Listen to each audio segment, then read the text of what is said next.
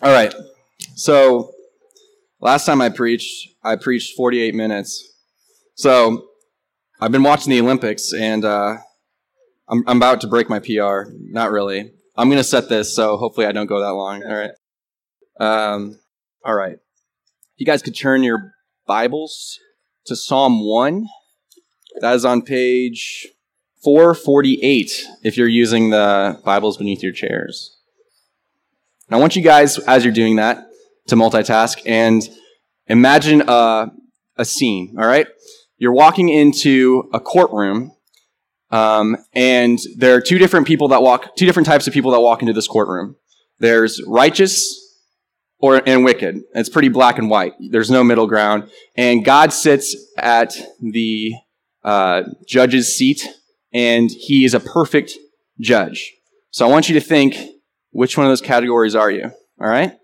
And I'm going to read this, and then we'll pray, and we'll dive into it, all right? It says here, "Blessed is the man who walks not in the counsel of the wicked, nor stands in the way of sinners, nor sits in the seat of scoffers, but his delight is in the law of the Lord. And on his law he meditates day and night. He is like a tree planted by streams of water that yields its fruit in its season, and its leaf does not wither. And all that he does, he prospers. The wicked are not so, but they are like chaff that the wind drives away. Therefore the wicked will not stand in the judgment, nor sinners in the congregation of the righteous. For the Lord knows the way of the righteous, but the way of the wicked will perish." Let's pray. Dear Heavenly Father, I thank you for your word, and that it is the way that you choose to speak to us, and that it's still relevant. And I just pray that you would help me to articulate the truth of this passage accurately, and that you would calm my nerves and just help me to say what you want to say, and just take me just out of the picture and just speak to the congregation. And I love you in your name. Amen. All right. So, the courtroom scene, right? Hold that in your mind as we run through this passage, all right? So it starts off by saying, "Blessed is the man." So we're going to start off at the beginning of this passage by talking about the way of the godly, or the way of the righteous person, all right? And one thing I want you to remember is that this isn't prescriptive in the sense of this isn't telling you how to be righteous. It's describing something. It's descriptive. So it's not like if you do these things, you're righteous. That would be kind of against what the gospel says, right? Because we're only made righteous through Christ. But this is describing someone who is righteous, all right? So it starts off by saying, blessed. That word blessed actually is often translated as satisfied or happy. And so it's not so much like blessed with like blessings, but it's more of happy, satisfied. And so the first point under the type of person a godly person is that person is satisfied in the Lord. Satisfied in the Lord. Because blessed equals happy. So, a psalm that came to my mind that's not Psalm 1, but it's kind of parallel to this idea of being blessed in the Lord, is Psalm 78. And in Psalm 78, it talks about how it's actually a psalm that the psalmist was trying to get them to remember what God had done. Oh, that fan turned off and it got really quiet in here. And the psalmist is trying to get the Israelites in Psalm 78 to remember what God had done. And one of the things he does is he reminds them of all the wonderful works that God has done. He spread the waters apart so that you could walk across them. He performed amazing miracles in Egypt. And what happens is when the people forget what God has done, they actually end up worshiping the things that he gives them instead of worshiping him. They say, "Hey, you gave us manna. Could you not also furnish meat for our tables and do all this stuff?" Well, God didn't give them those things so that they could be satisfied in meat, right? He gave them those things so that they could find their satisfaction in him, ultimately. And so the man is satisfied in the Lord. And anything that we gain from God, apart from him, is meant to funnel our affections towards him, right? So that's the first point. The way of the godly. The righteous man is satisfied in the Lord. 2, he is separated from the world. It says here, it gives you this parallel, 3 parallel lines of describers that are like in the negative. It says here, who walks not in the counsel of the wicked, nor stands in the way of sinners, nor sits in the seed of scoffers. And when we're talking about counsel of the wicked here, a lot of things come to mind. But I think the main thing to take from that is that you're refusing secular beliefs that run against kind of what the gospel is saying. And I saw counsel, right? And I work at Hannibal Counsel on alcohol and drug abuse. So I naturally thought, well, there's a lot of weird packets that I've seen at my work, and even stuff that the secular counselors disagree with. Like they're like, that, yeah, that's definitely not even true in our worldview, right? And I brought something, and I want to show you guys, some of what I'm talking about here. And this is sort of like a packet that was like hidden really deep underneath a bunch of other stuff that like nobody's used probably in years. But this is sort of like what I thought of when I thought of like the counsel of the wicked, because it runs completely contrary to the gospel. It says here, at the top of it, it says, top 10 affirmations for self-esteem. All right? Today, I am capable of handling anything that happens. Oh, wow. All right. I feel like that's not even really helpful for the people that this is meant for. This is meant for people that are struggling with addictions, right? Like, are you really capable of handling everything that happens? Why are you here? Nobody is truly capable of handling everything that happens. What if somebody dies in your family unexpectedly? Like, you need help with that. Like, that's just not even a true statement in the secular world, All right. I'm in control of my life story. Whoa, like, that's not true. That's not factual. Like, for one, we don't believe that as Christians because we believe God's ultimately in control. But if you're in control of your life story and you're struggling with, like, especially like addiction, like, cure yourself, Some of these are okay. Like, I don't know. I'm worthy of true love. Like, that's a good one. I am supported by the universe. What does that even mean? That's just ambiguous. I don't know. I feel good about who I am. Maybe that's true. I don't know. My life is wonderful. Like, no. Like, maybe sometimes life is difficult, and maybe sometimes we should lament. And, if you're struggling with, like, anything, but especially, like, addiction, like, it's okay to, like, lament. And that's what brings us to come to the God who ultimately supplements our souls. And I'm capable of creating and maintaining a great life. I'm beautiful inside and out. That's not bad. I'm a divine being of light. What? And then I'm extremely successful in all my ventures.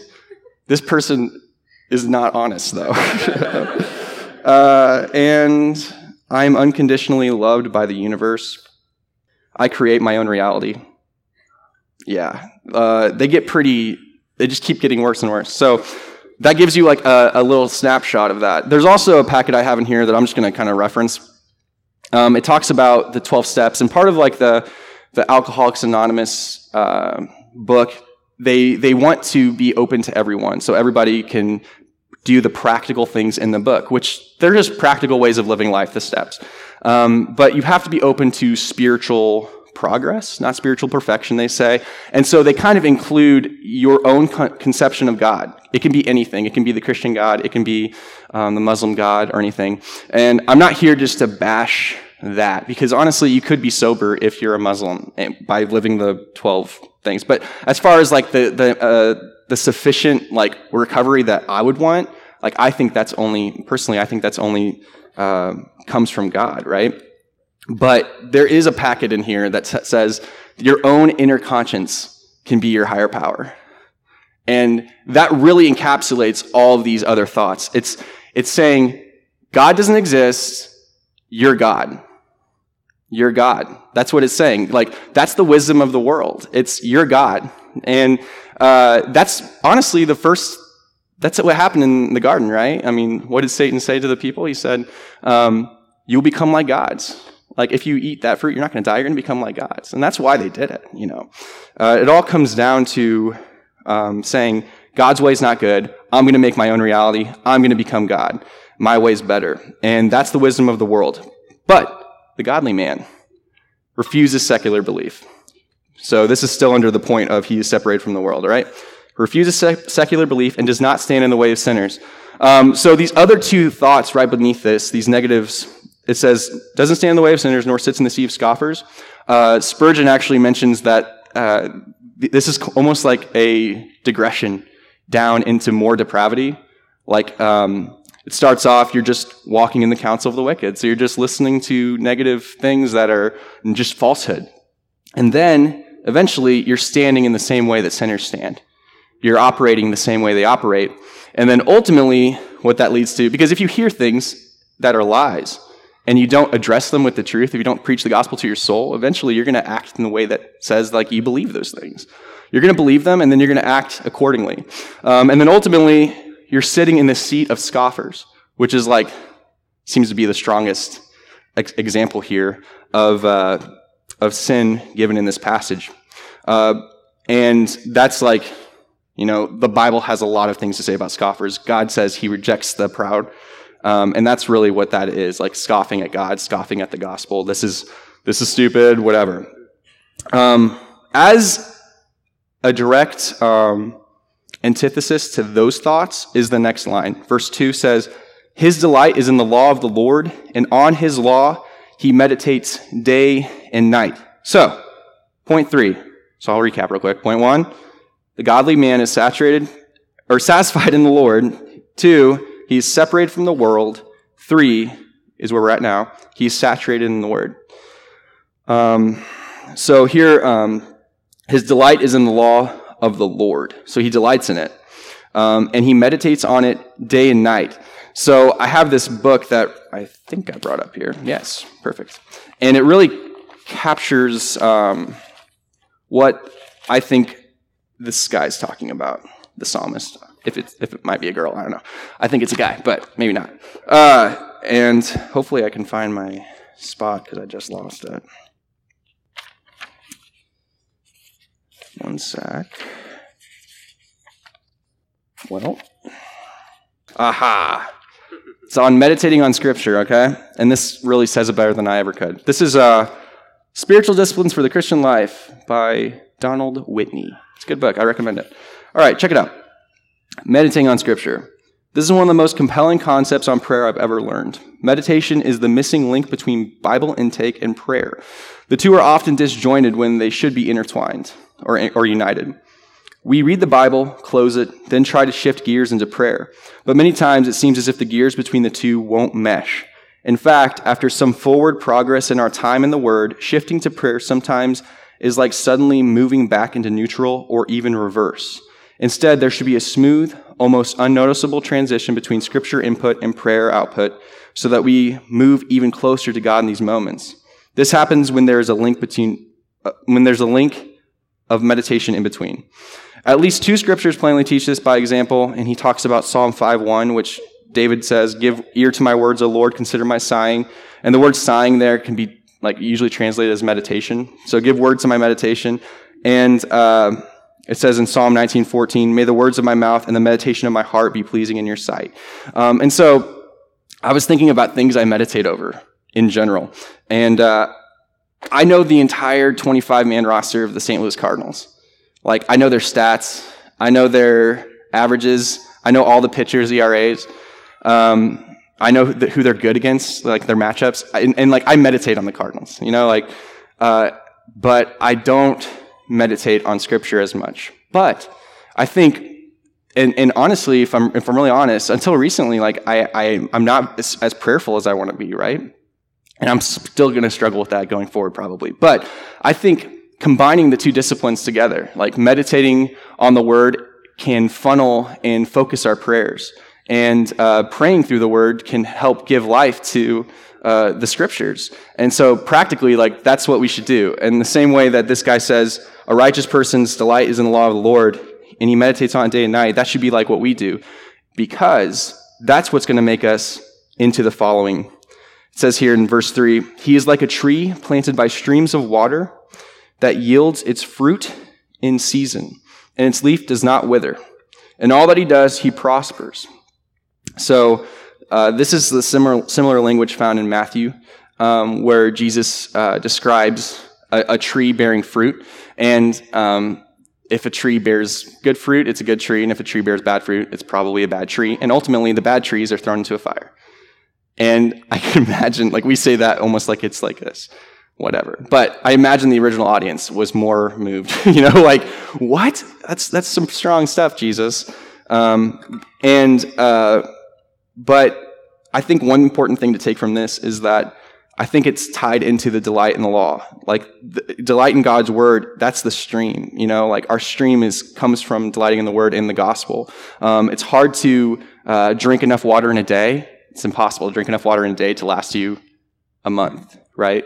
And obviously, like, the gospel covers any sin, like in any disobedience that we would have if we were inconsistent reading the Bible.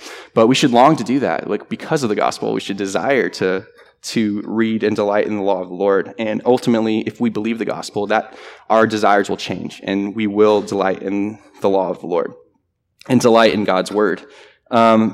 And I think this could be discouraging if you approach it in not maybe the best way, because it says it yields fruit in season. And sometimes I feel like many of you can probably empathize with this, but whenever fruit doesn't seem to be happening, like whenever you're sharing the gospel or whatever, and people don't seem to be responding to it like you want, it might seem like you're doing something wrong, but it's in its season, like you have to have a bigger picture. You can't just look at the moment, because sometimes, fruit won't be yielded in that time, but eventually that will come. But here it says, its leaf does not wither, and in all that he does, he prospers. One thing before I forget about it, because I've already gone over this 3 times and I already didn't mention this, but the word planted is often translated as transplanted. And I think that's important because it's not like we planted ourselves. We were transplanted out of like bad soil into next to a stream, the gospel, and that's an action that's done for us. And because of that, we're stable, we produce, and we're consistent, and we ultimately prosper. And I say ultimately prosper because if we say that like we're going to prosper in the moment every time, that's just a lie. And also, the Psalms, especially lots of Davidic Psalms, talk about the enigma of evil people prospering on earth, and he's like mad about it. Like, he's upset about like, man, these evil people prosper, but we're talking about ultimate prosperity. Even on earth, we might suffer. In fact, we will suffer, but ultimately, we will prosper in the end. So, that's the way of the righteous, all right? So, maybe you're seeing yourself as that person in the courtroom. Great. Let's keep going. The way of the ungodly. So, keep remembering that courtroom scene from the beginning. The way of the ungodly. It says here, the wicked are not so. So, they're not like the tree. They are like chaff that the wind drives away. So, first point under the way of ungodly is they are corrupted internally. And it says they're like chaff. So, chaff. We're not really agrarian people like they were in the original time this was written. Some of you might be farmers, so you might know what chaff is. I had to look it up. But chaff is like the part of the plant that is useless.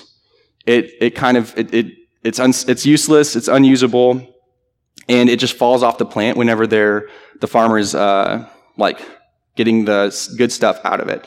And ultimately, it either is burnt or blown away by the wind, or it's burned up in a fire. So, it's sort of evocative of the same kind of language Jesus used about the bad trees and the good trees. So that's what chaff is. I was talking to Sean about this, and he brought to mind, for some of you guys that are coffee makers, whenever you roast the coffee, the outside husk falls off. And that's sort of like the same thing. The bean is the part you want, and the husk is useless and not usable. So he is corrupted internally like chaff. The wind drives away. And then the next few lines here, it says, therefore the wicked will not stand in the judgment, nor sinners in the congregation of the righteous. For the Lord knows the way of the righteous, but the way of the wicked will perish. So, point 2. He's corrupted internally is point 1. Point 2, he is condemned judicially. It says he will not stand in judgment. And that doesn't mean that they're not going to be judged. Like when I first read it, I was like, so they're not going to be judged? No, they're not able to rise up in the judgment because it's so severe. They won't be standing there. They're going to be done away with. Nor sinners in the congregation of the righteous. So they can't participate in the blessings that the righteous people are participating in, which is a relationship with God. So they won't stand with the righteous. And then the third point under that, so he's corrupted internally, he is condemned judicially. 3, he is damned eternally damned. And because it says here, the way of the wicked will perish. In the same way that the chaff is blown away or ultimately burnt up in a fire, that is the expectations for those who are wicked. So back to the courtroom scene, all right? So when I first read this, I was like, oh, I walk in the counsel of the wise, so I don't walk in the counsel of the wicked, so I'm good, Then I was like, stand in the way of sinners, sometimes, sometimes I've been the scoffer, sometimes I've actually subscribed to wicked ideas too, Then I was like, oh man, I'm not the righteous one. So then I was like, I'm the wicked one because I don't have perfect adherence to any of those 3 things. For the record, this is not a comprehensive list. There are so many other ways things that righteous people do, or the righteous one does, and there's so many other things that wicked people do, right? We can come up with creative ways to sin, all right? And then I realized that some of you are college age, so you're closer to high school than other people. Have you guys ever experienced that feeling whenever you're in a hallway and usually it's like a pretty girl waves in your direction and you're like, hey, and then you like look over your shoulder and she's waving at the person behind you.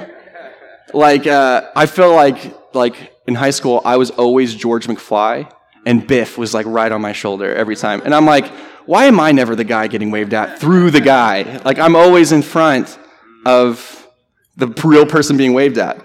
Well, that's kind of what's happening here. We read this and we're like, it's waving at us because we're the blessed man.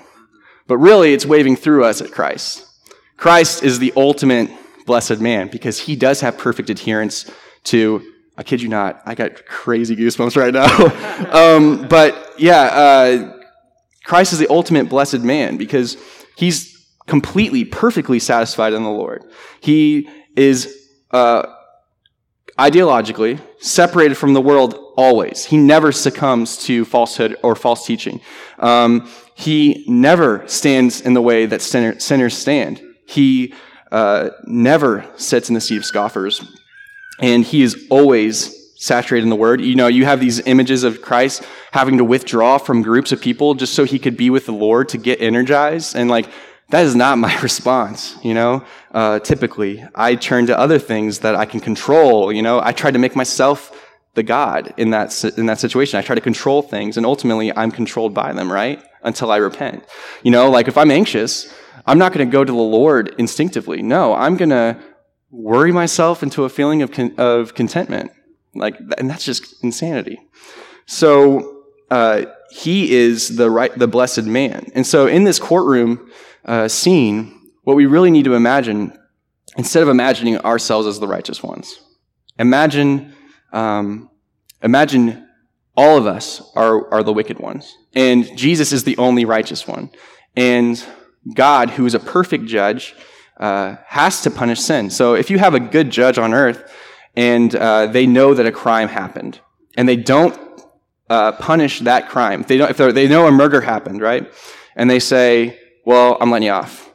That's unjust. That shouldn't happen. Well, in the same way, God is a perfect judge. That was a human example. So a perfect judge has to punish sin, and he has to do it appropriately. And so we are condemned at the stand, and then Jesus walks in. And that's the gospel. Jesus walks in, and he says, because of what I've done, because of the perfect life that I've lived, because I've always done these things, I've been perfect, ultimately, that because this person has faith in that, and I died, they can have my perfection. It's not that, he takes away the sin, because if that was the case, well, I mess up today. I go negative again, right? No, he makes us perfect. And so in the same way that Christ is the blessed man in this passage, and he does all the things he doesn't do any of the things that the wicked do, he does take the punishment that the wicked deserve. He became like chaff. He became human and frail. And ultimately, he perished, which is like the punishment they deserved for us. And because of that, we are imparted with his grace. We get his perfection if we believe that. And so I want to really quickly turn to a little cross-reference here. Philippians 2, which I'm sure some of you are familiar with, but I think it has a great example of this. It says here, have this mind among yourselves, which is yours in Christ Jesus, who, though he was in the form of God, did not count equality with God as a thing to be grasped, but made himself nothing, taking the form of a servant, being born in the likeness of men, and being found in human form, he humbled himself by becoming obedient to the point of death, even death on a cross.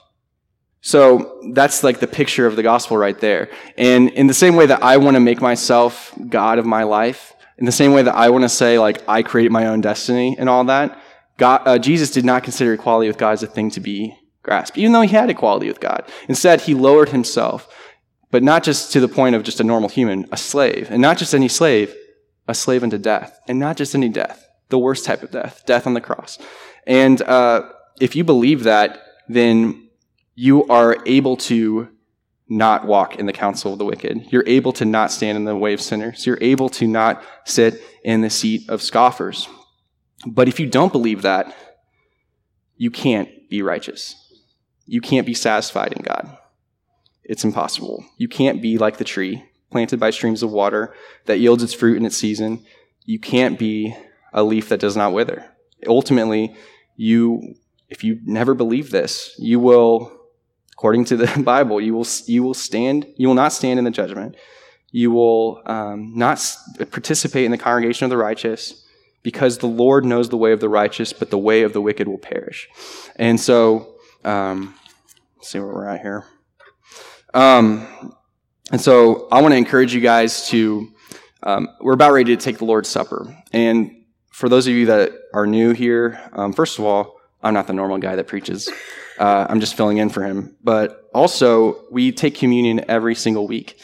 And not every church does that. You're not required to take communion every week. But the reason why we take communion, it doesn't impart grace to us. We don't get anything we don't get grace from eating bread and drinking juice. But when Christ was speaking with the disciples at the Last Supper, he told them to eat of the bread and drink of the wine in order to remember what he had done. Because he said, this is my body, do this in remembrance of me. This is my blood, do this in remembrance of me. And so that's why we do it every week, because we want to remember it every week. We want to recall that. And if you're not a member at BC, you can still participate in that if you're a Christian. But if you're not a Christian, you shouldn't participate in it, because it's not for you. It doesn't apply to you.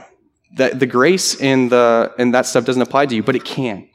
And so if you're not a Christian, I hope that you would recognize that you need Christ. In order to experience these things, you need Christ. And God has provided a way for you through him to not perish and to ultimately delight in him. Which is it's not just about not perishing. It's about delighting in God and living according to how we were supposed to live, according to the original design, being in a relationship with God. And so I don't want you to walk away feeling condemned. My desire for anyone that's not a Christian here would be to walk away with hope, because you had become a Christian. So if you have questions about that, if maybe I didn't articulate it well or whatever, please talk to me or talk to somebody that here. We would love to talk to you about that, because that is what's happening in this passage. And we're not saying we're better than anyone else, because we were all in that same position. And ultimately, we needed Christ, and he provided the perfect sacrifice for our sins. So I'm going to pray, and we're going to take in communion. I'm not sure if there's going to be another announcement regarding that or not, but I'm going to pray and take time to examine your hearts in regard to this passage. Really quickly, before I do that, I just want to make two last points. For the Christians, this passage should cause us to respond in two ways. One, it should cause us to worship God, because this is amazing good news.